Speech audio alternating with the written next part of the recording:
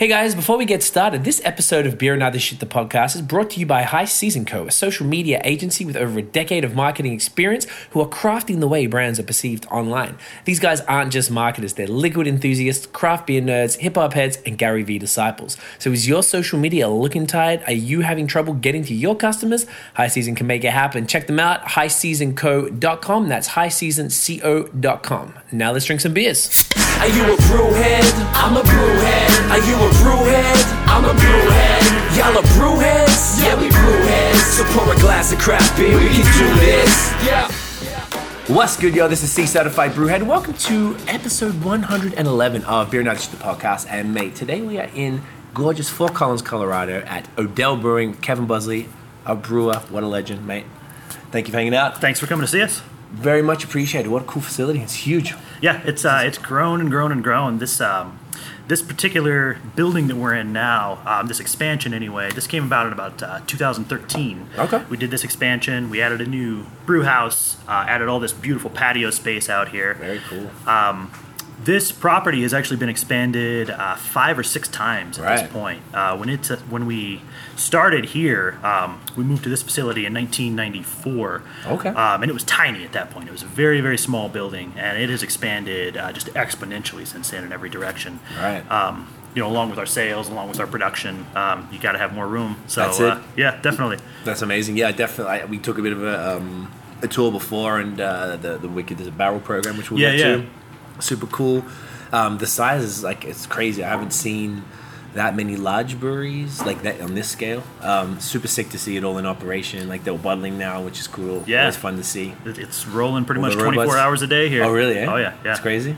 Yeah, we do the production schedule around here. Both brewing, cellaring, packaging, all of that is about 24 hours a day, typically 4 or 5 days a week. Damn. We, for the most part, will have weekends off in production, which is nice. Probably necessary.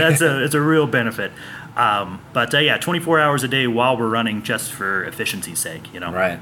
No, that's fantastic. I mean, I guess that shows where you're at. If anything's running 24 hours a day. Yeah. And you've still got that room to grow because it's still 2 more full days. 2 more full days. I don't necessarily want to work those days, but if the need is there, I'll do it.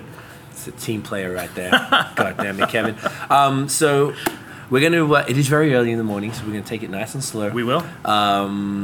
Which one should we start with? Let's start with 90 Shilling. That's the flagship. Perfect. That's should the we one. go the can or the bottle? Let's go with can. Go with the can one? Yeah, No. let's do it. So you got both packaging options, which is very cool. Yes, and we do them in 16-ounce cans as well. We do tall boys for some of our brews, not all of them, but 90 is one of those that we do. Nice. What style is this? So this sort of hits midway between like a Scottish ale and a pale ale. Okay. We really just consider it an amber ale. Okay. We have won some awards with this beer in some different categories before. We won gold recently in German alt beer, of all the strange categories to put this in. But realistically, it fits very, very neatly into that category. Okay.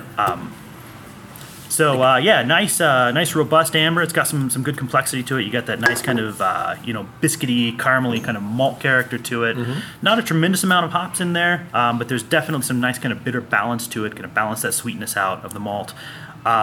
This is really our flagship. This is we like to call it the beer that keeps the lights on around here. This one makes up about 30% of our sales. Right. So about a third of what we brew is 90 Shilling. Wow. That's pretty serious. Wow. Cheers. Thanks Good again for coming to see us. Pleasure. Thanks for having us.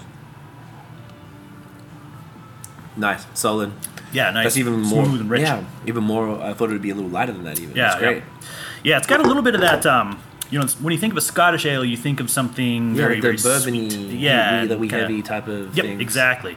So it's got some of those aspects to it. It's got that nice sweet malt character, but it's not overbearingly sweet. 5.4% alcohol. You can crush a few of these. 5.4. Yeah. Yeah. Get them in. We'll do the photograph as I warned you before. There we go. I want to see finger guns in every photo. Everyone. Everywhere. I can do it. My man. So tell us about your brewing history, bro. How did you get into beer? So it was a little determination, a little pinch of luck. There's a lot of ingredients that went into there. Yeah. So my background is largely in wine. I worked for about 10 years in the wine industry in various capacities. Worked in retail a lot, worked in wholesale for a little while, worked in production at a winery in the Napa Valley for a little while. Sick. that was where the production bug really kind of bit me. You know, Right. I got in there and started seeing, you know, beginning to end. You start with raw materials and you end with wine. It was just so cool, man. It blew me It away. really is. That was a temporary position through the harvest that year that I did that. And when I moved back to Fort Collins, I got a job making cheese. Okay. So Well, you made everything. Yeah, What haven't you my made? fermentation background is strong. I'm definitely the guy that you want on your team if the apocalypse comes, because I can make bread, I can make beer, wine, cheese. We'll be set. We'll be set. And very satisfied too. Yeah, right. Absolutely, fat right. and happy. So I made wine for a while. I made cheese for a while. Moved away to Boston with my then girlfriend, now wife. Nice. While I was in Boston, I didn't really do anything in the way of production. I did some retail work in the liquor industry there. I worked at an Apple store for a while. So did we. Nice, That's what's yeah. But we had the opportunity to move back to Fort Collins, my wife and I. She had a job at the university where she did her master's and had worked for a while. And when we were coming back, I sort of said, you know, if I had my choice, I'd work at a brewery in Fort Collins. Ideally, I would work at Odell. If I had my dream, I would work in production at Odell. Right. And I'm a brewer here now, so I can't complain too much, right? So I started out working like 2 days a week in the tap room here, pouring pints. Worked a little while there, about 9 months. We posted a job for a cellar position here. I applied for that thinking that I wouldn't get it, but they'd know I was interested. Mm-hmm. Interviewed for the cellar position. They actually gave me a brew house and cellar support job, which would be kind of like the go-between for the two, staging hops, things like that. Gotcha. From my day one, they trained me as a brewer, and I've never been anything else. Right. So yeah, man, like I said, a real pinch of luck in there, and some determination, and I ended up in a really nice spot here. That's fantastic, man. Yeah. How long have you been brewing then now? So I've been brewing for a little over 4 years here. Nice. I've been with the company for a little over 5. Fantastic. Yeah. And it's exactly what it all lived up to the... Yeah, definitely. I amazing. mean, I get to come here and make this all day. It's not. a good I time, can't complain right? too much about that. Never meet too many unhappy people in beer. Yes, That's absolutely. the common thread. Yeah. You can make noise, it's fine. Okay, sick. So then, can you speak to the history of the brewery itself? Yeah. So For those who don't know. Odell Brewing Company was founded in 1989. Doug Oh, geez. Odell, his wife Wynn, and his sister Corky founded the company originally. name. Yeah, definitely. Right up the street from here, there's a little building. You guys might see it on your way out. It's a pottery studio now called Smokestack Pottery. Okay. But it was an old, grain elevator type building. Right. So they were brewing in there. Doug was doing the brewing and the sales. You know, everyone was working in the tap room. It was really, really small, draft-only production for a long time. Right. From 89 to 94, they were in that building. Okay. 1994, they moved to this location. Not to this building, obviously. Like I said, it was built in 2013. But moved to this location, which is just down the road. Purchased a bottling line in 1996. Started packaging beers. So from 89 to 96, It was Odell just was draft. draft only. Right. And it was pretty much just the real local area at that point. Like Production. licensees were all local. Yep. And there was a tap room? Was there? There was a small tap room, yes. Okay. In 96, started bottling, and it's really just been up from there, you know? Right. I mean, we've added several states. We're in 18. Oh, I'm Nice. a little behind on that. 18 states now. We just keep producing a little more every year and chipping away. It was well before my time. But the model implemented by the Odells here was never meant to be fast growth. They never wanted to be coast to coast. They wanted to keep it local, keep it special. The closer we keep it to home, the tighter leash we can keep on it. Right. You know, we don't pasteurize any of our beers, so the fact that they need to be kept refrigerated means that the closer we can keep them to home, the more handle we have on how those beers are treated. Right. We definitely have expanded a little further from home these days. We definitely are not coast to coast, and I don't think there's really any intention of being coast to coast at any point. Not quite yet. Don't quote me on that, but Yeah, you never know. you never know. You never know. But you guys did grow pretty big. I think we were looking it up before. Maybe you can confirm it was. I think you guys are the 22nd largest. 22nd, in the yeah. States. Look at that. Good research. That's crazy, though. That's I mean, big. that's for 18 states is nothing to scoff at. That's Right. It's phenomenal. And people even live in some of those states. Really? Yeah, right. Why would you? A lot of the states that we distribute in are very small. You know, Right. if you look Are at they? like Okay. Wyoming, there's not that many people that live in Wyoming. So when I think it was 2013, part of the reason that we built this great new facility and this new large brew house was that we were expanding into Texas. We were in, I want to say, a dozen or 13 states before Texas, and we're distributing to about 30 million people. Right. When we added Texas, that added like 27 million people to that. So that effectively doubled our distribution audience at that point. So yeah, that required a big upgrade. push from us. So Right. we moved at that point. Before that, we were brewing on a 50-barrel system. Our system upstairs now is a 135-barrel system. Right. And it's also more automated than what we were doing before. So we are able to produce now more beer using less raw materials in less time, more efficiently than we were able to in the past. Right. It's great. So yeah, it's really, really a cool. It's a good time for us. You know, there's this feeling of sort of flux in the industry right now. There's some weirdness going on in the craft brewing industry, but it's also exciting. You know. Yeah. In what sense? When you say weirdness? I feel like the bubble continues to grow and grow and grow, but the consumer base is not growing along with it. Okay. So it seems like some breweries, when you look at the numbers that the BA posts at the end of the year, there are breweries that are showing negative. You know, they're actually shrinking. Declining. They're not growing. Right. Exactly. We have been growing. It's slower than we were growing in the past, of course, but still growing. So that's a good feeling. So is it more just because of competition? I think it's competition, and it's people are moving a lot to. People want something that's very, very local. They don't want something in the same state. They don't want something in the same town. They want something down the street. Right. So you see a lot of these very, very small, for lack of a better term, like mom and pop breweries showing up in strip malls and old buildings and whatnot. Yeah. So there's just a lot more. The supply has gone way, way up, and the demand hasn't necessarily grown with that. But that's great because that pushes us to be more innovative.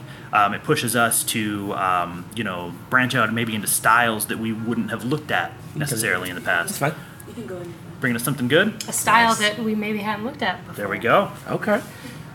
If you want to segue into that. So this is.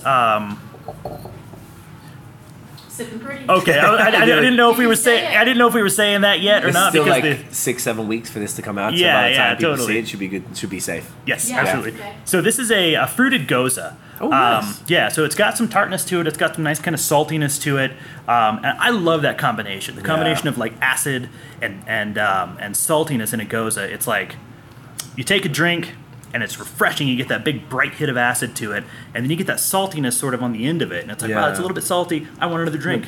So you just Keeps you coming back. Yep, absolutely, and It's a it's low vicious enough. cycle. It's a cycle. It's low enough alcohol that you can do that. What's you can, this one? Probably like 4 or 5. 4 or 4 or 5? 5? Yeah, this will clock in below 5%. nice. Okay. Well, Cheers. cheers.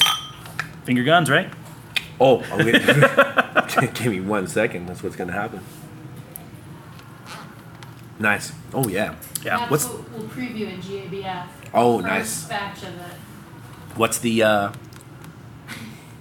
Bam. What's the fruit in this one? Is it raspberry? No, so in here, there's actually a couple of different fruits. We've got Nice. in here acai and guava. Nice. Yeah, so Oh, it's got guava. I'm totally you get getting that the guava. real like tropical character to it. We did a goza as a seasonal a while back called Brombeer that was a blackberry sour. And Brombeer was one of those like it was a great beer. Don't get me wrong, I loved it, but making it was very, very difficult. Okay. We would brew it into get a little technical here. We'd brew it into a 400 barrel fermenter. Okay. So we would essentially brew 335 barrel brews to fill up one fermenter. Right. No, I get it. And with the kettle souring aspect of this, letting the bacteria do its work to make the wort sour before we boil it, the weight on that was just killing us. Right. But we've dialed in that process a little bit better now. When we were making Brombeer, to do those 3 turns to fill up a 400 barrel fermenter would take us sometimes 48 hours.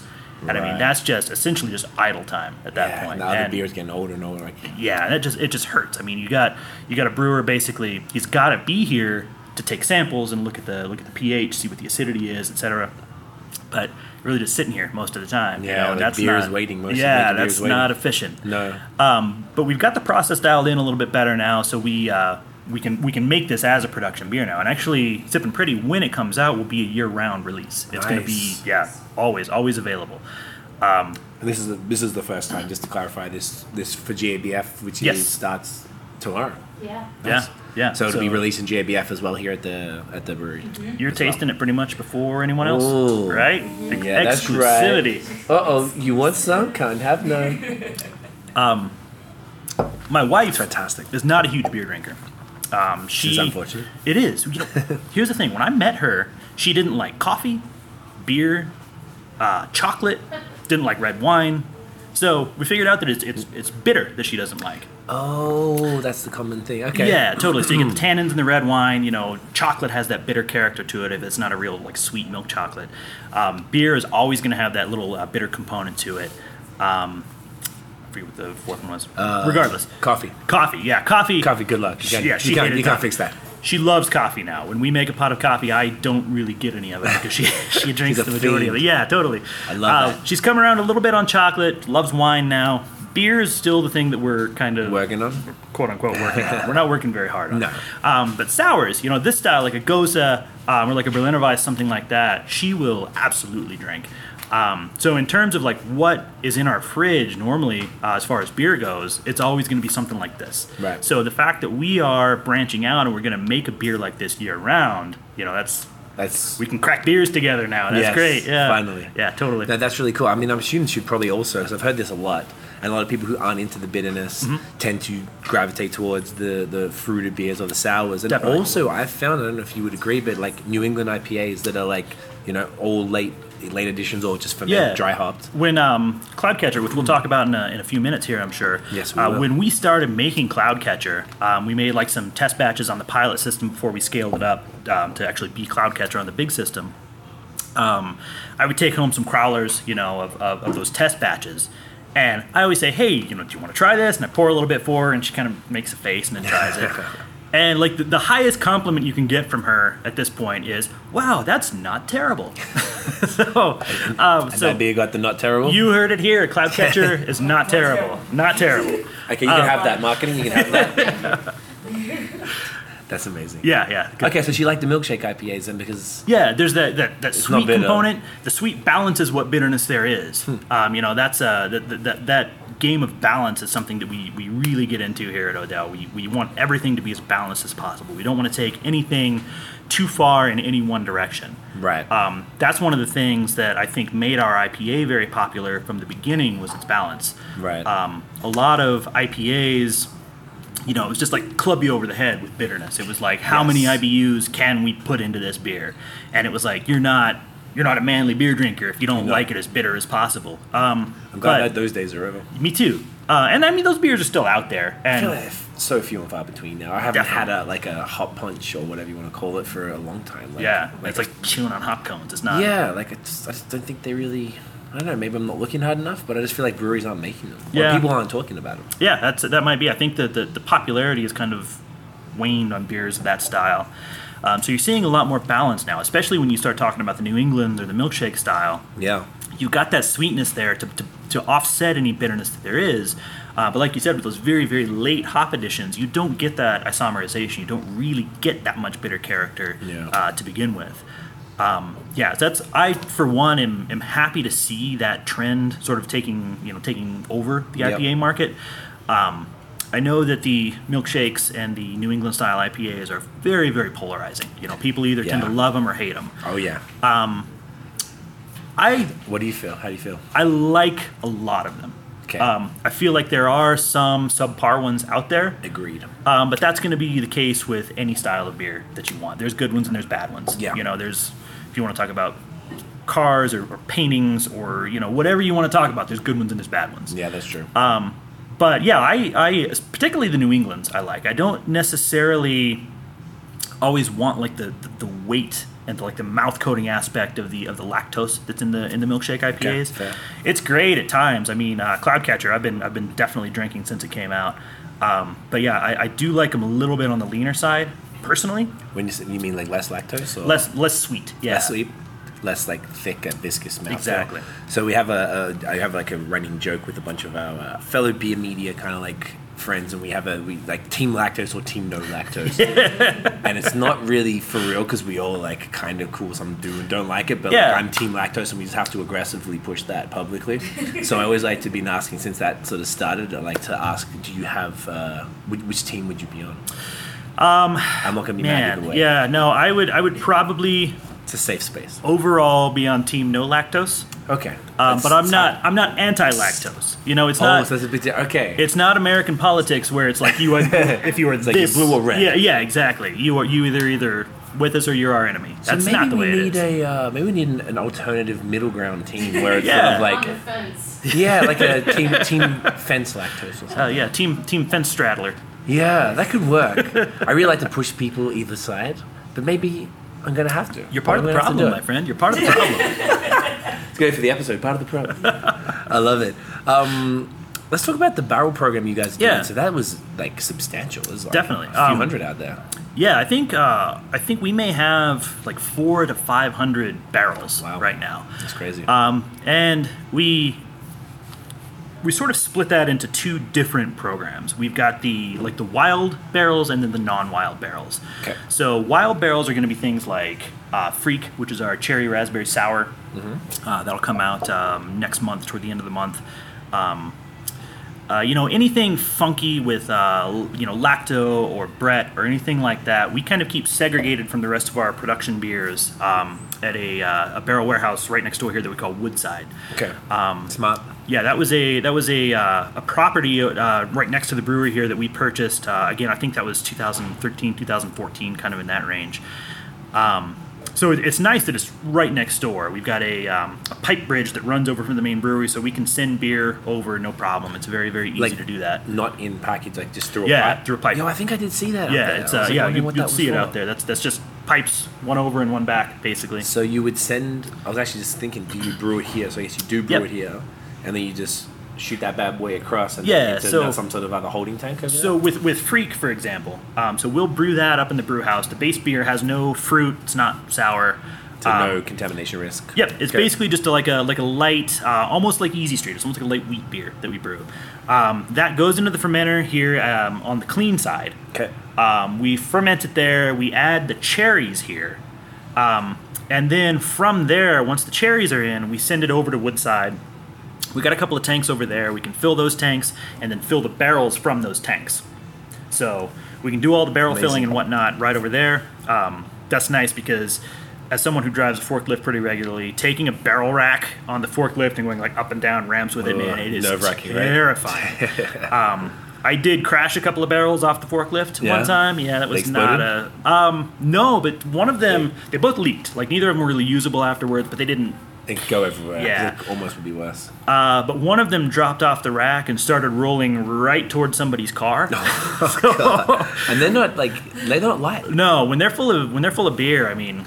They'd be like, what do they weigh? Like, I mean, the barrel itself is probably, an empty barrel probably weighs 80 pounds would be my guess.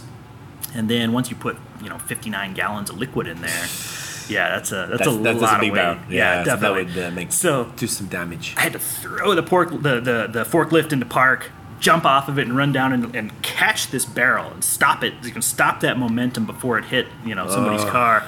It was terrifying. I wrenched my shoulder a little bit doing that. Get a few splinters? I saved the car. No, fortunately, no. No splinters? But man, beer just everywhere. Just like a lake of beer out there. It would be frustrating. Yeah. What a day. But that's one of the cool things about this company is that we know, they know, the powers that be know that accidents happen. Yeah. Stuff like that happens. And I think that there are probably a lot of places out there that if you were to implode a fermenter, that would probably be the end of your tenure there. Yeah. But we've got several fermenters that have been imploded, and we do our best to pop them back out and use them again, or exploded for that matter. What does that? I've never heard that in term before. So there's a couple of ways you could do that. Okay. So essentially, if you open the bottom of the tank. Yep. And you start draining the beer out of it, but you don't vent it. You create a vacuum in there. Oh, as so that means beer is opening at the top. Yeah, or open, like there's like a vent arm on the tank that you can open up. Right. Or alternatively, you can put like a gas fitting on there and put CO2 into the tank while you're pulling the beer out. So that pressure going into the tank both helps to push the beer out and occupy that negative space that you're putting in there. Cool. But so smart. like a fermenter, if it's sealed, and this goes for any enclosed vessel, so like if you see like a truck that carries gasoline or milk or something like that, or like a tanker truck on a train, something like that, if they get to like a negative 14 psi, it's like a can crumpling. Oh, and it just sucks in. Look it up on YouTube. Look up like tank implosion on YouTube, and it's crazy how fast it happens. Wow. Or on the other side of that coin, you can overpressurize a tank and like pop it out. Right. You know, So that one makes more sense. That one's easier to visualize. Yeah, I think. totally. But you know, we've had tanks imploded and exploded, not literally exploded, but they pushed expanded. out. Yeah. And they're fixable. Like I guess it's just physically knocking it out with a hammer or something. Some of them are fixable. Some of them are not so fixable. Damn. We've got a couple of tanks in the cellar right now that are labeled as out of commission because they leak because of accidents that happen. But yeah, I mean the people that have done that, I have never done either of those things. But I mean, those people still work here. You know, it's not. It's like you said, accidents happen. Yeah, you don't get shit canned immediately for. Excuse me. No, you can it's called beer and other shit. No, there we go. All right. So yeah, you don't get canned immediately for something like that. Now, if you repeatedly made mistakes like that, it's like, come on, bro. you might have to get talked to. But I do like that about breweries being super chill, particularly with the beer, like you said. Like if whatever something happens, you spill something, it's like whatever. Yeah. I mean, particularly here, which is a little more exceptional in the sense of your volumes. I mean, as long as you're not dropping a 100-barrel thing or something. Yeah, or that wouldn't be 400 barrels. That wouldn't be great. But where is the 400-barrel fermenter? So is that one of the ones? If you came into the parking lot, the ones that are like partly outside, those are the 400-barrel fermenters. Right. So 800 kegs of beer in each of those, and we've got so we've got 14 400-barrel fermenters and 2 400-barrel bright tanks. So the bright tanks are where finished carbonated beer would be before packaging. And you know, we are to a point now where oftentimes when we need to brew into a tank in the brew house, we're right on the cellar's heels. So they empty it, they clean it, they get it scrubbed, they get it put back together, and we knock out into it pretty much immediately. Yeah. So you know, it's one of those things that we always said, like, oh, we won't need to expand for years. But we're already, all of a sudden you're catching up. Yeah, we're already talking like, well, maybe we need some 800-barrel fermenters. Yeah, jeez. I mean, like, that's cool though. I like that you're sort of slightly behind where you need to be. Like, you got a little bit of wiggle room right now, so I guess this is the time to be like, all right, well, as soon as you cap out, then I guess it starts to get annoying. Probably, right. Yeah. If the production goes up much further than it is now, we're gonna need some more fermenter space. It's looking like it's heading that way. It certainly could. Yeah. I mean, like I said, the market is volatile right now, so we don't really know how it's going to shake out. But there's that possibility is certainly there. If we follow the same trends that we've followed in recent years, we will keep growing, you know, a little bit every year, and eventually we will get to the point where everything is full all the time. Right. Damn. Speaking of that, well, we should crack probably the next one. Yeah, let's do it. In the interest of time. I do want to talk really to what you think about the volatility of it. If I haven't really talked about this too much, this is kind of fascinating. The IPA though, this is a heavily awarded beer. Am I correct? It is. Yeah. Several awards on that one. Oh, hey! Oh, look at that! Look at that! Not messing. You're way ahead of me. Yeah, I'm going a little hard. I know you do have work today, and sometimes you got to be responsible. Absolutely, yeah. Should I give you less because I just gave you like half a can? Yeah, a little bit. Thank you, Kristen. Look at that. You just tell me when, okay? You just say when. Yeah, good. That's plenty. You know, I've actually, honestly, I've had this beer before. Oh, you have? Yeah, a couple of times. Oh, let me tell you about it. Yes, let's see what's the deal with this one, man. Yeah, so this is our IPA. Aggressively hopped, but not aggressively bitter. There's definitely a lot of hops in here. 7. Damn. In terms of like pounds of hops per barrel, I'm not sure right off the top of my head. Okay. But it's a lot of hops that go into here. Between what goes into the kettle for bittering additions, what we use in the hop back upstairs, and then the way that we dry hop it. A tremendous amount of hops go into here. Which hops are in this one? So I can't tell you all of them, you know, trade secrets and all that. Hey, fair enough. But heavy on Centennial, Centennial and Cascade. So you get a lot of that great, citrus fruit to it. What we want this is we want this to like pop out of the glass with like orange and tangerine character. Okay. Well, you know what? Cheers. Cheers to you. Oh, solid. Yeah, so you definitely have that like that bracing bitterness that's there for balance, but it's not so overly bitter that it's not like you're, again, like I said, it's not like you're chewing on a hop. No, not even. Which is fantastic. It's something like you are right. The balance. I was expecting a more maltier. Yeah. I guess more like the clearer IPAs. Sometimes they're I say clear because the norm these days is kind of the haze. Right. Definitely. And that's the stuff that I tend to drink a little more. Often the clear ones, once again, they just like so malty, so sweet. Yeah. You get that real heavy sweetness. This has a great the bitter balance, and it's like kind of nice and piney and dank. Yeah, definitely. And we do a double IPA as well called Mercenary. Okay. And that one has a lot more sweetness to it than this does. It's great. It's just residual sugar when the feels selfie time. Yeah, the drill. I know what's going on. You know what's happening. More finger guns. Maybe I should do some finger guns. Oh, I need a whole new hand. Oh, gorgeous. But yeah, Mercenary, we use different hops in that, so you get a lot different fruit characteristics from the hops. You get a lot more sort of tropical aromas from that, but definitely more sweetness as well. Right. There's just in terms of where the gravity starts and our yeast consumes the sugar and then takes it down to that terminal point where it stops fermenting. Mercenary ends at a higher gravity than our regular IPA does. Okay. So there's just more residual sugar there. Is that more malt or longer? Definitely more malt. It has a lot to do with just what our yeast is capable of doing. Right. It'll get to a point, not to talk about the gross science of brewing, but we're into it. Let's do it. I'm not scared. When the yeast consumes the sugar that's present, it excretes CO2 and alcohol. Okay. Right? So it gets to a point where it has consumed enough of that sugar and has created enough alcohol that it creates an environment that's toxic for itself. So things like you hear people talk about champagne yeast. Yes. That's a much more robust yeast that can ferment to a much lower gravity and a higher alcohol than like the our house yeast that we use, for example. That'd be why the brewed IPAs tend to be kind of boozy. Yeah, totally. Even though they don't really, probably better that they're not. Yeah, because you can taste it all. They're totally dried out. But then that's why the booze is higher, I guess. Though, well, otherwise, why aren't they like 5 or 6%? They're all like 7+. Well, and it's also it's a question of balance. I mean, it's possible to have a beer that's dry, there's essentially no residual sugar left in it, that's not that high in alcohol, and that all has to do with how much grain you start with. Right. So like Mercenary, for example, we brew that in 100-barrel batches just because it's so high in gravity when we start. Okay. And for a 100-barrel batch of Mercenary, we use it's like right around 10,000 pounds of grain, like 5 tons of grain into 100 barrels. And that's a lot. For IPA, we brew it in 135-barrel batches, and it's less grain to start with than Mercenary is. Right. So you end up with lower gravity on something like this IPA that we're drinking now. Because of that, the yeast can consume proportionally more of the sugar that's in there, ends up with a slightly drier profile at the end.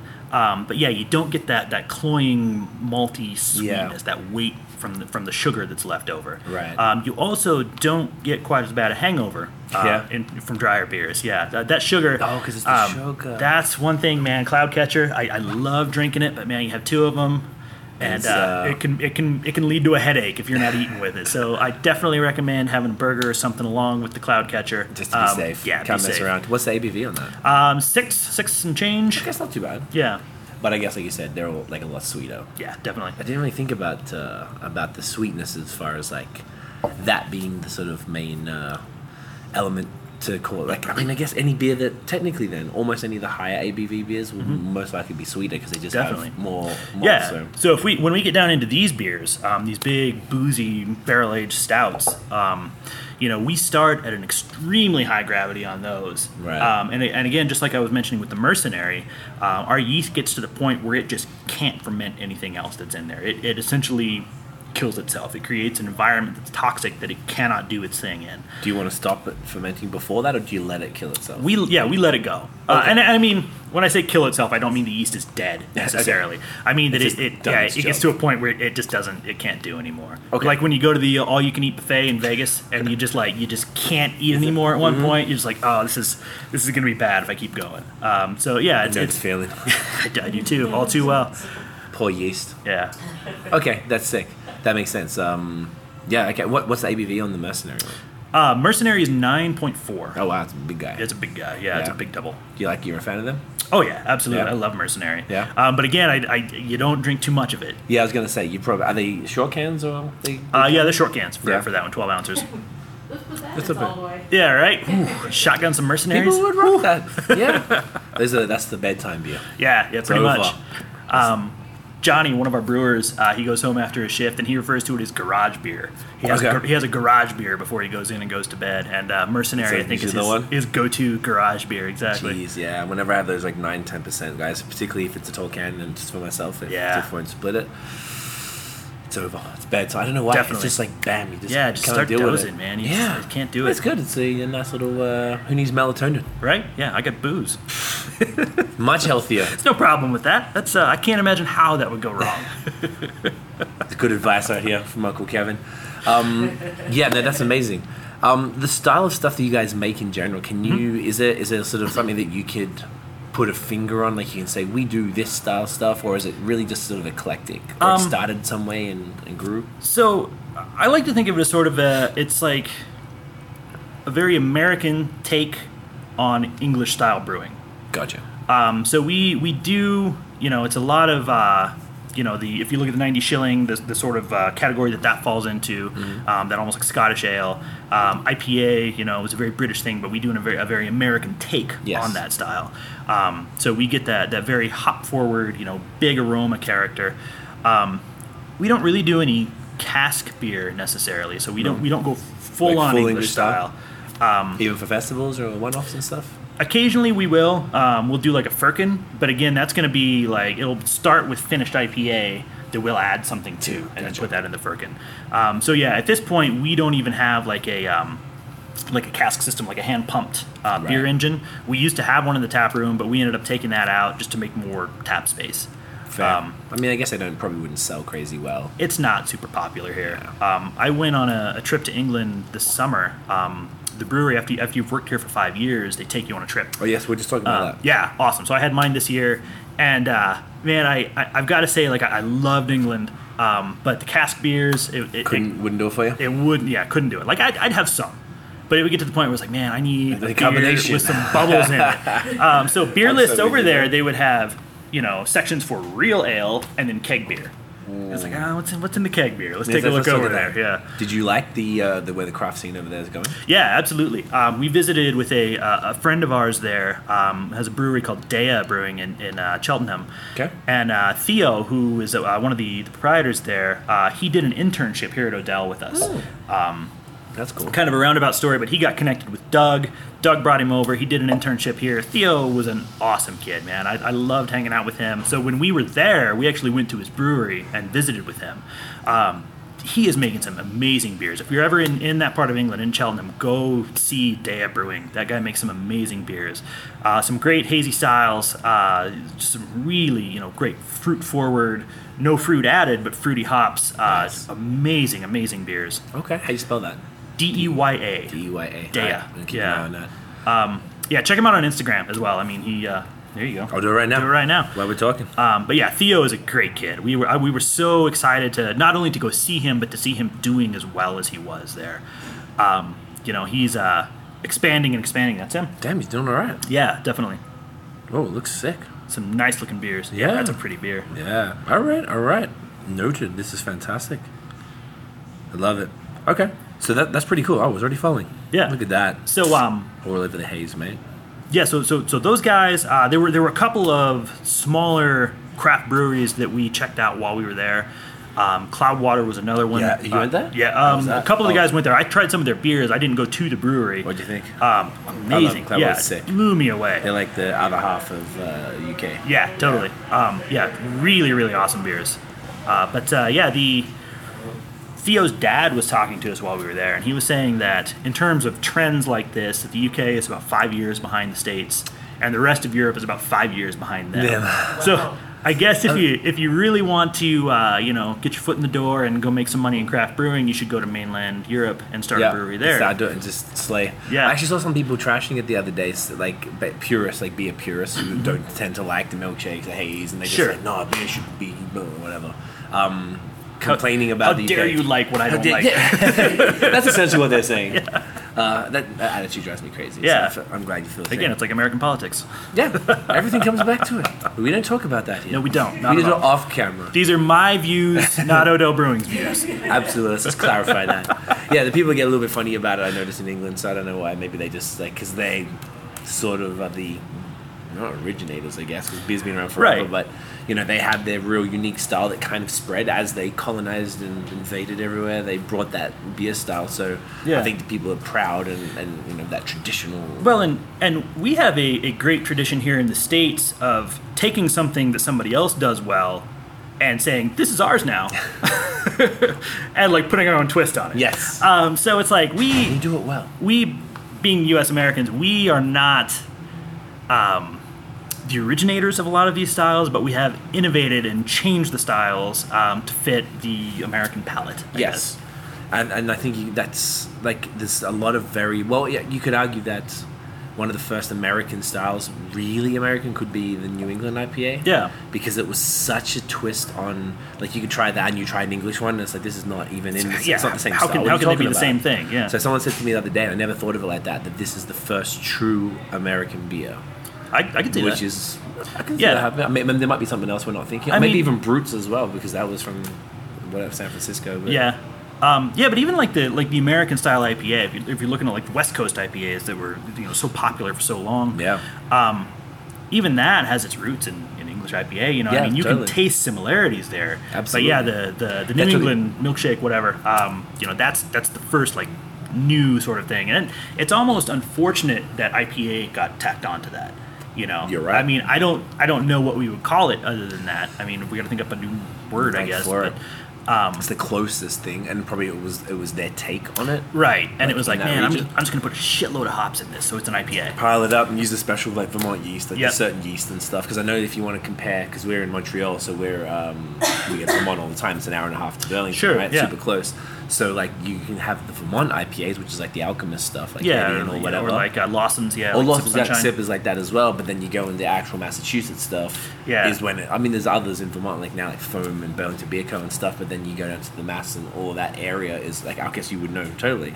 Were you around back there when Treehouse and Trillium were popping? Or? Not really. No, before your time. Yeah, before after your time. Sorry. After my time. I was there before their time. Yeah. They might have been brewing at that point, but they certainly weren't like they were. No. Yeah. Have you had any of that stuff? Yeah, I've had some Treehouse. There was one time I was up in the brew house office, and somebody came up from downstairs and they said, "Hey, there's a lady here that wants to talk to a brewer," and we all kind of draw straws at that point. I was like, "Hey, I got stuff to do. I don't want to go down there." And so I drew the short straw on that, and I went down there, and she's like, "Hey, I'm from Massachusetts, and I brought you something." And she busts out this can of Treehouse Haze and hands it to me. And I was like, man, jackpot! Yes, not a short straw today. Yeah, exactly. What'd you think? It was delicious. That stuff was amazing. Yeah. It was. I actually only had just before we came here. We went to Vermont, and a friend we did a trade. They get all the Mass stuff all the time. It's nothing. Sure. I mean, for us, it's extra. It's not that much further. It's 5 hours versus an hour and a half, but. So we did a trade, and he gave me a bunch, and I had it before, and I was it's cool. Yeah. In the past, I much prefer that Trillium chalky stuff, but then when I had I think it was 5 different ones, pretty consecutive, I'm like, okay, I get it now. I really much appreciate it. There's something about it, and I can't put a word. I don't know what word how to describe it. It's sort of like a fruity dankness. Yeah. It's something, but it's not that chalky creaminess. It's this other type of thing. Right. I don't know if that's still. Does that make sense? I know what you're talking about. I'm not sure I can put necessarily put my finger on what you're talking about either. But I certainly know the quality you're talking about. Yeah, I found that super interesting. Move I just on? realized we should go to the next one. All right, Rupture. We just saw the Hammer Mill. Yo, that's crazy. I've never seen that before. Yeah, that's pretty cool. Can you explain what that is to the good folks? So that was a piece of innovation that we came up with. It's I know it's heresy. We didn't wash out the glasses. No, we're fine. Cool. Oh, sorry, they're right below. Oh yeah, but you know what? I'll probably put that in because the hops are similar, but we'll use those for the milkshake. That enough? Yeah, that's perfect. Thank you. Ooh, smell from here. This has been kind of a daily driver for me for quite a while now. Okay. Since this came out, I've just been loving Rupture. It took us, again, we worked on the pilot system, and it took us a while to sort of get dialed in what we wanted to do with this. But once we figured it out and really got rolling with it, it's just been a dynamite beer. So all very, very late edition hops in this, but what makes the hops special in Rupture is the way that we process them. So to back up a minute, just briefly here, Odell Brewing Company has an amazing place at the table in terms of hop selection and what hops we can get. That's because, we've been around for so long. It'll be 29 years in November, 30 years next year. It's a big one. That's a big one.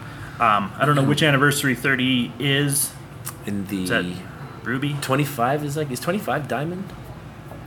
Or it's like 50 years. I think diamond is 50. Look at you, I guess. Yeah. I don't know why. I thought Katie would know. I think Katie will know. She knows these things. But yeah, we're hitting 30 years. Whatever the 30-year anniversary is, that's what we're going to put in beer next year. So we might put some rubies in our beer. That's a good idea. It's going to be expensive, though. Really expensive. And you'll choke. Yeah, exactly. It's not good. Worth it. Don't crunch on them. Don't do that. But anyway, so we've got just an amazing sort of seat at the table in terms of hop selection. We've got several people out at hop selection right now. So as hops are coming in... Oh, yeah, it's harvest time. Yeah, it is. Between Scott and Brendan, Marnie and Eli, who are all out there right now, those are some of our best noses that we have here. And the way hop selection works for...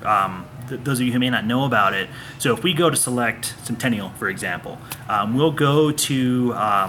whoever the hop distributor or grower might be, they will have set up 6 or 8 what we call brewer's cuts, which is like a little 1-pound sample of these hops. And you go in and you rub them all up between your hands, and that activates the lupulin glands with the myrcene oil and all those different things to really activate those aromas so you can get them.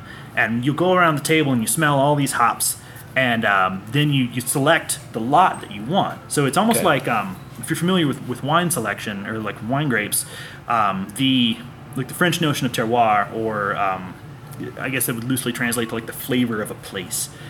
Thinking that if you grow these grapes or these hops on this particular plot of soil with this particular amount of rainfall that this place gets and this particular exposure to the sun, whatever it might be, all of those things factor into the quality of that finished product. Right. So we go and we can sniff 6 different types of Cascade or Centennial or whatever it might be. Or from the same farm? A lot of times from the same farm, but from different areas on that farm, different lots, as it were. And then we can pick our favorite ones.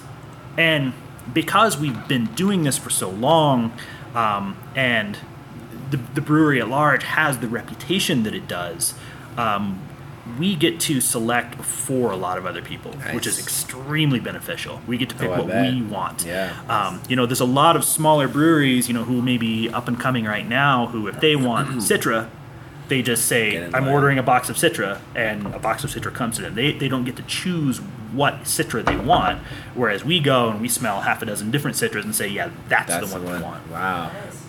Never heard that. That's great. So to make a short story very long,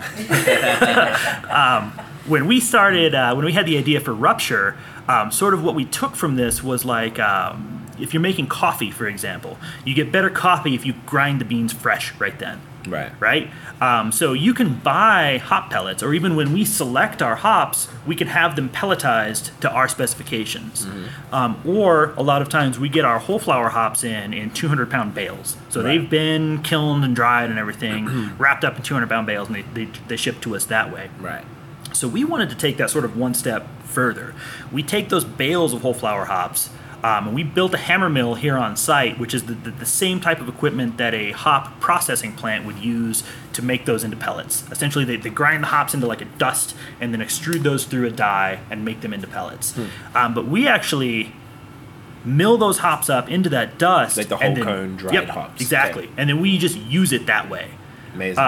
I can't go necessarily into the specifics of how we use that, But suffice it to say that we have gotten some incredible hop character out of these. What would be the fun? Yeah, let's try that. Try by the it. way. Cheers. Cheers to you. Yeah, so a lot of that great, bright, Yeah. fresh hop aroma in there. But again, not a tremendous amount of bitterness in this beer. No, definitely less than the IPA. That's what we can Yeah, that's considered a that's great. Like considered a like a wet hop or not quite because it's not stressed. Yeah, they're not. The hops aren't fresh; they're still dried. But so we sort of created our own category for this beer. We call it a fresh grind ale. Okay. It fits sort of into that pale ale IPA category, but it doesn't really fit neatly into either of those categories. Okay. What would the product be called that you make with that machine? Like, is it? It's not. We were talking about it before. Is it hop hash? It's not quite hop hash or lupulin powder because that would suggest there's no outside of the plant. Exactly. Yeah, there would be no cellulose, and we do use that. That's available from a lot of from hop producers. Just a straight lupulin powder. Yes. But yeah, so when you mill grain before you use it, it's called grist. Okay. Before you mash in, it's called grist. So we kind of refer to it as hop grist. I don't know if there's an actual term for that. If there's any hop producers out there that want to correct me on that, put it in the comments down there. Wow, you're good. I watch YouTube. Don't worry. I'm gonna get you to do the end of this. You're gonna do it for me. Send me. I like it. But I don't know if there's a specific name for what that is. We kind of refer to it as hop grist. Okay. Or just fresh grind. I like it for short. Unique. I like the coffee analogy. It's finger gun time. Are you ready for it? I am absolutely ready. I knew you would be. You never seem afraid. Oh yeah. Yeah, I always try to be serious, and then I start laughing. Yeah. So it's just going to be smiling with finger guns. We still got two more. Still got two more to go. What's that? Okay, are you good for time? We're pushing it now. I brew at noon. Yeah. Okay. So we're good. Let's we'll move to the lightning round because it's never lightning. So we joke we call it the molasses round, but I can see how that can work too, right? Yep, totally. All right, so you can take as long as you like to answer these questions. But what would be your guilty pleasure beer? So something you'd be embarrassed to admit to a beer nerd that you enjoy. A guilty pleasure beer. Yeah. I am not above cracking into a PBR. On a hot day. Yeah. What is craft? That's mine too. That's yours. Yeah. It's. If it is a hot day and you've got an ice cold PBR, crack that thing open, take down about 2/3 of it in one big drink. Yeah, that's Pour the rest out. No. Into your tummy. Fair enough. No, I mean it's not something that I drink a lot of, but I have been known to. I'm not judging it. To crush a few PBRs. Okay, that's a very, very common answer. Yeah. What would be the opposite? Beer you would decline under any circumstances. Because PBR would be mine. I just can't do it. It's a tough one. Yeah, I mean I'm sorry, AB, but I got to go Bud Light on that one. No, thanks. No. Bud Heavy, I'll drink. Bud Light, no, I'm good. I had it for so long. I know craft people. A lot of craft people seem to like it a lot. I think they just we went out. We're in Vermont recently. Our friend would just go into all these breweries, and then we went to another bar, and he was just drinking Bud Light. Like, what are you doing? Yeah, right. Like, they got staying hydrated, man. You gotta stay hydrated. That's what he said. Stay hydrated. He said I need water. Yeah. I was like, fair enough. So I know a rude joke about that. There's no limits here. Do you know why beers like that are like having sex in a canoe? Tell me that. Fucking close to water. Again, not Odell's views, my views. Nobody's judging. It is completely. We should put the disclaimer at the start of all the episodes. I didn't even think about that. Favorite beer style? Favorite beer style. Yes, so maybe if you walk into a store, maybe it's your go-to. Maybe it's just if you think you want a beer, it's the one you maybe would tend to go to more. It's pretty boring in the industry, and it's might be the most common answer, but I got to go IPA. Fair. Any particular one? Or just other than this one right here. You mean the award-winning Odell's IPA? Is that what you're referring to? I have such ready access to that. I don't tend to drink other ones. I very much understand. I'm a company man. Hey, through and through, you got to represent. They treat you well. They do. And you're an owner too. That's something else I wanted to touch on. We talked about that before. which is very, very cool. I love hearing when breweries do that. Remind me at the end. We will. To touch Yes. on that. Thank you. Sorry to make you tell me. Like, take Not this at all. note, Kevin. Yeah, no, man, I got this. Don't worry. I got this. You're great. You're a good co-host and stuff. Least favorite beer style doesn't necessarily mean you hate it, but maybe the one you go to the least. I don't hate them. I want to. That's I absolutely understood. do not hate, but I don't tend to drink Belgian beers all that much. I'm with you on that. You know, it's occasionally, you know, you can get complexity from Belgian beers and Belgian yeast that you just can't get elsewhere. Mm-hmm. But I'm not a huge fan of all those like funky, fruity esters that you get in Belgian beers. So you mean like the triples, doubles, and stuff like Yeah, that? yeah, exactly. Like lambics, I will absolutely drink. Oh yeah. But yeah, like big malty double triple style beers. I don't hate them. I just don't drink them all that much. That like 100%. funky banana spice. Yeah. Not really my jam. Nah, and it's usually accompanied by a ton of booze. So it's Yeah. usually like 9% with all these bananas and clothes. So it's like, all right, I drank one beer and I'm going done. to bed. I'm glad. Favorite beer city, destination, or country? Oh, Collins. Collins, Oh, Colorado. hey, Fort Collins is pretty cool. Where's that? You're there right now. No, but outside of Fort Collins, Which is clearly the best beer. clearly, absolutely. What was the statistic? I think you bust out a statistic yesterday. 70% of Colorado's craft beer comes. comes out of Fort Collins. Do you know Nice. that? Did you know that? No, I didn't know that. Wow. I guess You're welcome. between New Belgium and us, that's a big chunk of it. Yeah. Outside of Fort Collins, though, which is clearly the... Outside of Fort The key Collins, place. I will preface this by saying that I have not been everywhere in the world. Okay. But I would say Portland would be up there for me. That's very common as well. Yeah. I've got a good friend of mine, Adam, that lives up in Portland, and we will send care packages back and forth from Nice. time to time. So he will send me cans of Great Notion. Oh, yes. Great Notion, Yeah. man. Those guys So are making dope. some absolutely the dynamite haze, beer right? these days. Yeah, Yeah. definitely. Fort George, Rubens, awesome beers coming out of the Northwest these days. Oh, yeah, yeah. so I would probably choose Portland. Okay. Very, very common. I haven't been there. I need to get out there. First beer you ever brewed? First beer I ever brewed. Mm-hmm. So when I was in the tap room here, so a lot of people ask me, I'm going to back up a little bit here. Please do. The molasses round. See what I'm saying? Yeah, It's never absolutely. fast. I never really brewed beer before I started brewing here. Right. I had homebrewed with some friends here and there, but I've always said that the best way to homebrew is at somebody else's house, so they clean it up. Very true. So yeah, for me, homebrewing looked like standing around and drinking beer while somebody else brewed. Right. But the first brew that I would put my name to, working here when I was in the tap room, we have a pilot system here. It's a small Yes, 5-barrel from the pilot system, window which is research and development. It's for playing around. You know, we can go and kind of brew whatever we want on that system.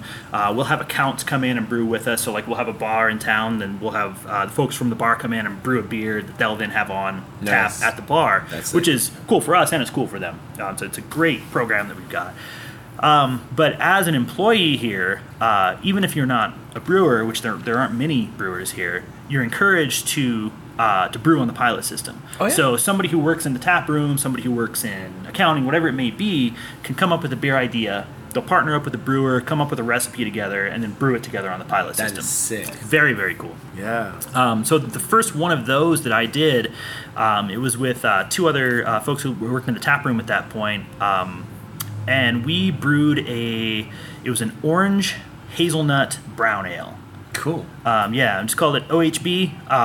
It was pretty cool. You know, I had really no idea what I was doing at that point. Right. I understood fermentation stuff, in yeah. terms of like, you know, wine and cheese, but like in terms of, you know, making wort into beer, I didn't really get it. Right. So it was good to have Brent there kind of holding our hand through that and brewing it with us. But yeah, that was really the first time that I brewed a beer that I would have thought was a beer that I had a hand in brewing. And that was served in the tap room? Yes, it was. And do these beers, I know that's how they would become, they go from idea to, you know, packaged, and sometimes that's how some of these start. Have some of those staff beers ever become? Yeah, definitely. Yeah? Several actually. Yeah, Green Coyote, one of our fellows who works in the tap room here, Mike, had an idea that he wanted to make a tomatillo sour. And That's interesting. Yeah, I mean, I've got to be honest. When I heard Tomatillo Sour, I was like, get out of here. Like, what? I don't want salsa in my beer. You know, that's not really what I want. Isn't there a cocktail that has that? Like, or am I thinking of a Canadian? What's it called? The Bloody Mary or the Caesar? What's the one that's not American? The Clamato. What's that called? Yeah. Is that the Caesar? Yeah, maybe. That's disgusting. That's so great. Tastes like. Anyway. Continue. Green Coyote is a great example of that. So Mike, who works in the tap room, partnered up with Johnny, who is one of our brewers. I mentioned Johnny earlier, and they came up with the recipe. Essentially, it's like a Tomatillo Berliner Weiss, and up until the moment that I took a drink of it, I was like, this is not going to be good. This is going to be awful. But no, it's delicious. It's you wouldn't think of something like that working well. You don't think of it being good, let alone great. Right. And it's a pretty awesome beer. It came out very, very well. Fruity and sweet? It's got some fruit to it. I think it's the combination of the tomatillo being in there and then like the tartness of the base beer that's in there. Comes across as a little bit fruity. But no, not sweet. I mean, it's more like it's pretty lean, pretty tart. Okay. Kristen, we don't have any right now, do we? Yeah, I think I got a bottle. Okay. I'll go grab it. That might be a good... and the little like finisher? Yeah, sounds good. Or even just before the maybe stout we have those. So speaking of that, just to keep this moving. Yes. This is questions. the Cloud Catcher. Oh no, we'll do the Cloud Catcher. We'll just quickly talk about that. This is the Milkshake IPA, the one we've all been waiting for. 6.8%. All of us have been waiting for it. Tell me about this bad boy. I guess we spoke about it kind of briefly before. Yeah, so this beer, we had some problems brewing this beer early on. Yeah, we hit some major stumbles and even beyond stumbles into like full on face plants in making this beer. When we're brewing on the big system upstairs, so you mash in, you mix the grain in the water, then you move that over to the lauter tun where you separate the liquid back out from those spent grains. Yeah. And for something like 90 shilling, that runoff portion of that, separating that liquid out, the liquid wort, takes about 2 hours. IPA will take about 2.5 hours. We had Cloud Catcher brews that were taking like 18, 20 hours to run off. Why? Oh, well, there's a lot of really high protein malts in here. That's where a lot of the haze comes from in brews like this. Right. You've got oats in there, a lot of wheat. We don't cheat by adding flour into the kettle. Yes. Some breweries do that, and I mean, I'm not shitting on anybody for doing that. Yeah. But for us, the haze was not as important as the mouthfeel. We wanted that rich mouthfeel. We wanted that sort of that creamy aspect of it.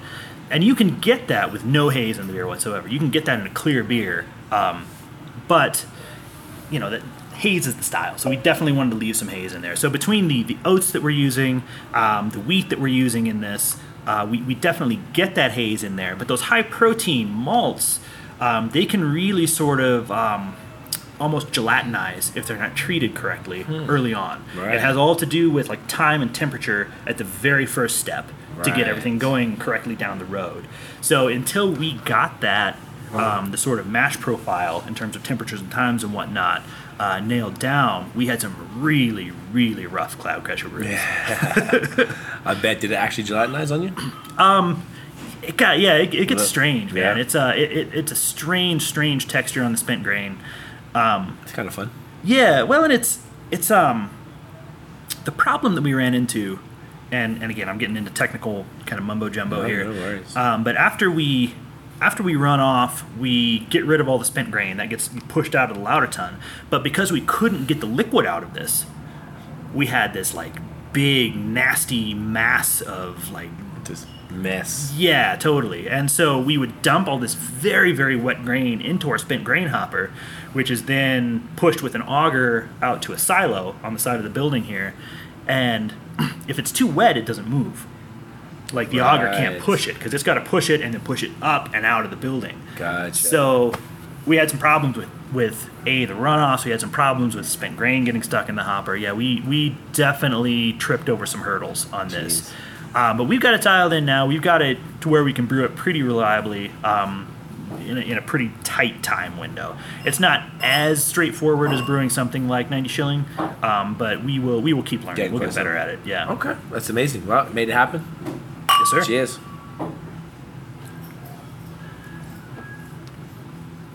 Solid. That's great. Yeah, Dusty. a lot of fruit in there. Is it vanilla? What's the is it vanilla in this? There's no vanilla in it. No? No adjuncts. It's Nothing all at all? hops. The lactose is subtle. Yeah, it's not. It doesn't have that real like coating Like sweet icing character. sugar, we usually call it. Yeah, oh yeah, I could do that definitely. Yeah, that's solid. It's like, I don't know, like pineapple, Yep. kind of like a, did I read it on here? Is that what's putting it in my head?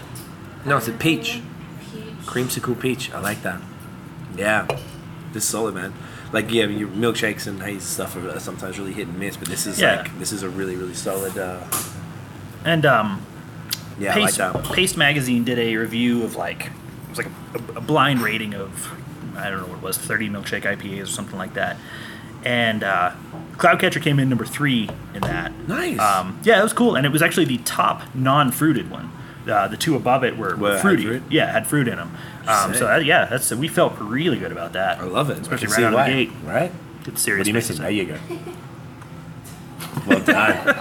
I like the consistency. I just think people are going to appreciate it. That was tough to hold. Yeah, he's And stuff. You did that time. You did it that time. You're experienced now. All right. Sorry, we were at the lightning round, weren't we? Yes. We keep getting distracted. We had first beer brewed, favorite and least favorite styles to brew. It's a tough one. If we're talking, if we want to get brand specific here to like what we brew at Odell, I would say that probably my favorite beer to brew that we make is Cutthroat Porter. Okay. It's essentially bulletproof. You know, I mean, it's reliable. We know exactly what it's going to do every time we brew it. And also, I just love brewing those very, very dark malt beers. I love when you open up the kettle and you get that great sort of coffee and chocolate aroma from the dark malt that's in there. Yeah, it's just so great. In terms of a least favorite, if you had asked me, annoying, if you had asked me a month ago, it would have been Cloudcatcher, absolutely. Now that's fixed. Yeah, that's quote unquote fixed. So we brewed some Russian Imperial Stout for Bullproof yesterday, so it'll be for the next release of Bullproof. Okay. And those, there's a huge amount of grain involved in making a beer that's this high in alcohol. Yeah, I bet. There's also additions to the kettle that are very, very difficult and time-consuming to make. Right. So, yeah, I mean, those, I like brewing them because I really like the finished product, but in terms of, like, the amount of labor that goes into brewing it, those can be a bit of a bummer. And I might just be saying that because I had a real hell of a time brewing that yesterday. But Hey, it's one that's freshest in the mind. yeah, right, exactly. I hear that a lot about the the big ones are kind of Yeah, annoying, those big but stickies. like that's usually like the ryes and like the crazy grains of the stuck mash, and Yeah. that's the big problem. What's the worst beer you've ever made? I guess because you've been here the whole time, so you haven't really experimented with some. I made a bad pilot beer one time. I made a beer that got dumped. Nice. What was it? It was a black rye IPA. Okay. And it's not. I don't want to throw anyone under the bus here, but I'm throwing. I'm pushing him in the road. It was really just like a confluence of things that weren't necessarily bad on their own, but when it all came together, it was not great. Right. So the account that I brewed that with, they brought some hops with them. Ooh, And it was from like a local hop field that they had there. And hops, a lot of times, there's an aroma that you'll get in hops that if they're harvested at the right time, it'll come across as almost like coconut. Okay. But if they're harvested too late, it gets it sort of goes over the edge into like a like rubbery almost. Like when you walk into a tire shop and there's that rubber smell in a tire shop. Oh yeah. So these had that rubber character to them. Okay. And so Not fun. No, the combination of the like black roasty malt that we used with that slightly burned character to it, and the rubbery aspect of those hops, it smelled straight up like a burnt tire. And it was not anything that really anyone wanted to put into their mouths. Unsavable. It got dumped. Hey, at least you tried. Yeah, and that hurts. That's a bummer after you spend, that much time coming up with a recipe and brewing it and, shepherding it through its fermentation and whatnot. Yeah. To have, the QA people come back and be like, we're gonna dump this. Sorry. It's going to cut. Yeah, man. But again, that goes back to what I was saying before about this company being so cool. It's just like, hey, you try. worries. It's a good try. At least how big? I'm sorry, you did say before it was like 1 barrel or something. That was a 5-barrel brew. It's a 5 barrel. Yeah. Okay, so that's for a lighter beer, we can knock out realistically from that system. We can do about an 8-barrel brew. Okay. But yeah, it's a 5-barrel system. okay. So yeah, it was about 10 kegs. It wasn't that much. Wasn't too much. No. Okay. That could have been worse. Could have been way worse. Yeah. What music do you listen to when you brew? We had some what is kind of rare in general, but dudes were bumping hip hop back there when they were bottling, and that's super rare. Usually brewers are like, or breweries always like super like punk or metal or something. Yeah. It's pretty varied down in the cellar. We hear a lot of now this is not my taste. This is just what we hear in the cellar. A lot of like yacht rock. It's not. I heard about that genre recently. Not it's like, my jam. That's It's like some strange sort of subgenre thing. Yeah, kind of. It's like Hall and Oates kind of stuff. And Okay. it's fine. It's Does the trick. sort of in a tongue-in-cheek way. I can appreciate it, but that's not at all what I'm going What to are you put going to on. be putting on? What are you putting on? NPR? We do listen to some NPR up there. If Doyle's up there, NPR is probably on. Okay. I Might as well learn something while you're brewing, you know? right, exactly. Multitasking. I'm a huge fan, obsessive, some might say, of the band Ween, Okay. and I listen to Ween a lot. Okay. I'm going to see them next month in Nashville. They've got the country band back together, and they're going to perform the country album. So I'm going to Nashville to see Ween for 2 nights. Dedicated. That'll be like 24 and 25 times that I've seen Ween for those 2 nights. Yeah. Yeah, that's what I do. Yeah. That's my thing. Yeah. It's not for everybody, and I definitely don't recommend it for everybody. If you don't like Ween, that's fine with me. I'm not going to try to force it on you. Okay. Respect. Dr. Dog, I'm a big fan of Dr. Dog. Is that country? Not country at all. I guess you would call it, you'd be lumped in kind of the indie category. Okay. But they've got a real sort of, like I compare it almost to the Kinks, that kind of like 60s sound. So, 5 or 6 guys from Philly making awesome music. Very cool. I love Kurt Vile. Some bands out of Austin that I really love right now called A Giant Dog and Sweet Spirit. And they actually share some members. And those guys, if you've not heard of A Giant Dog or Sweet Spirit, check them out. They're need to get into? so awesome. A Giant Dog is a little bit more punk, a little bit more edgy. Sweet Spirit is a little bit more like power pop, I guess you would call it. But it's fantastic. It's so good. That's what's up? Yeah. Okay. And go see him if you get a chance. All right. I'm looking at the time now. You've got 12 minutes, so you have to brew. 12 minutes. So I've got 3 questions left. Let's do it. And we have got a to couple do beers this too. one Yeah, as well. let's go. Favorite hop? Favorite hop? Favorite hop. That's a good question. Probably Citra. Just Classic. in terms of like what's going on these days and the styles of beer that are being made and that we are making. I think Citra is probably The one? the one for me. Fantastic. And what's your family think of your job? They're into it. I love it? Geez, I think my parents are proud of me. You send me into like an existential place here. That was the plan. Yeah, my brother John is a huge beer nerd. So He must be happy he can. Yeah, I think he's pretty psyched that I work here. He lived in San Francisco for a long time, and I would send him Odell shirts, and he would always say like, "Oh, I get comments on my Odell shirts all the time because we're not in California." So like, oh, so he's he's been like, "Yeah, out here. oh, he's in the know." But I think my extended family, I'm not so sure. But Well, my they get immediate it. family, They're into it? They're fine with it. And the last one, what's your favorite adjunct? Lactose. Lactose. Hashtag Team Lactose all day. My favorite adjunct, man, it would depend heavily on the style of beer.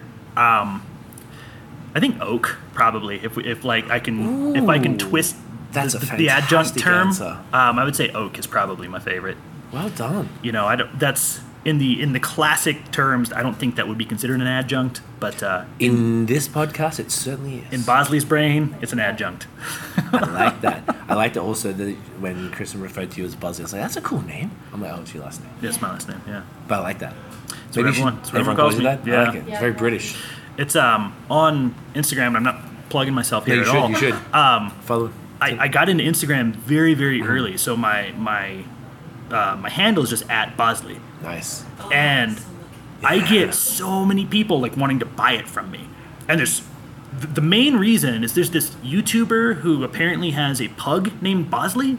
Okay. So like it's all these 12-year-old kids who love this YouTuber Like, who are give like, them dude, the can I have your name? It's like, no, absolutely not. No. Block. Yeah, right. But also I get tagged all the time, and people trying to tag the Bosley dog. Hair Company. Okay. Because there's like a hair replacement company here in the States. I don't know if you guys know about it in Canada. No. Yeah, Bosley Like the hair Medical. plugs and stuff? Yeah, Yeah, exactly. yeah. So people are always like, "Oh, Bosley, you need to help this guy." And I'm like, "Yeah, I don't think I can help that guy. Unless he wants an IPA, a Yeah, very right, well-rounded, like balanced IPA. I'm not certified in any way, shape, or form to help this guy, but I can try." Send him over. That's amazing. Let's talk about this last beer, and then we'll Yeah. send you off to brew. So this is This is Jolly Russian. that him? So this is a rum Oh. barrel-aged Russian Imperial Stout. nice. What's it sitting at? 13? Great. Yeah, it's a big one. It's a big boy. It's not even noon. All right. We're going to take the photo. Oh, hey, yeah, let's do it. We'll take the photo before we even do it, just to switch it up. Look at that. Cheers, my friend. Cheers to you. It's been a lot of fun. It has been. Thank you. Woof. Yeah, it's a big one. That's a big boy. Yeah, I'm glad so- we didn't open that bottle. Lots of rough. boozy character in there from the rum barrels. Very clean, very creamy. Yeah, definitely. A lot of residual sugar in there, but you don't necessarily get the full aspect, or you don't bear the full brunt of that sweetness. Partly because of the sort of bitter, roasty character that comes from those malts balancing it. Balance is an amazing thing. The way that you can add something to something else and take that taste out of it. Like, I just recently stopped trying to stop drinking soda because there's a new figure that they put on the nutrition information now that tells you your percent of the daily amount of sugar that's in there. Right. And it used to just tell you how many grams were in there, but now it tells you a percent daily value of it. I think that's a new law in the States that you have to do that. So That's throwing you off a bit. You're like, this is 75%. a 20-ounce bottle of Coca-Cola is 135% of your daily sugar. And I used to slam one of those down like it was nothing, no big deal. But Now you're like, but man, it was I forget what it was, 65 grams of sugar. That's over 2 ounces of sugar That's a in a lot. bottle of soda. so And gross. you don't notice it because they put so much acid in there to balance that sweetness. Yeah. So I Well, you- totally derailed myself there, and I apologize. No, but that's yeah, fine. the amount of residual sugar that's in this, you don't really get that because of those other aspects that are in there. Right. I love it. This is fantastic. It's a great beer. Kevin, mate, thank you so Hey. much for hanging Yeah, out thank you today. so much. It was my Really pleasure. appreciate it. This was a good conversation. It really was. So people can follow you at Bosley. at Bosley. Make sure you check him Follow out. me. Where can they find Odell online? At Odell Brewing. At Odell Brewing. Yeah. OdellBrewing.com. OdellBrewing.com. OdellBrewing.com, at Odell Brewing. That's both Twitter and Instagram, I believe. Yeah. Probably Facebook as well. Come see us. Handle consistency is very key. Of course, marketing does not mess around. Now, this is where you could probably assist me. So, guys, thank you so much for listening and watching. If you enjoyed the episode, mate, smash the thumbs up. Just like this. Just like that. Hit subscribe. Where is it? Yes, down here. Down also, down below that a little further is where the comments are. Leave a comment. Leave a comment. Let us know what you think. I think I have a future in this. You're really good. And you can hit the notification bell. Are you familiar with the notification bell? Was that it? Did I hear it? No. I think you heard it. You should make people say, dude, you're very good. Follow us on social media at BAOS Podcast and check out the long form audio so you can hear very attractive gentlemen like Uncle Kevin right here talk about beer and other stuff, I guess. I don't know about referring to Uncle Kevin as being attractive. I don't know if that's That's the good. point. It's supposed to be weird. You like the weirdness? I'm weird. Yeah, I'm in. Let's do it. I thought you would. Check us out Spotify, Apple Podcasts, all of that. That is it, guys. Thank you. Cheers. Thanks so much.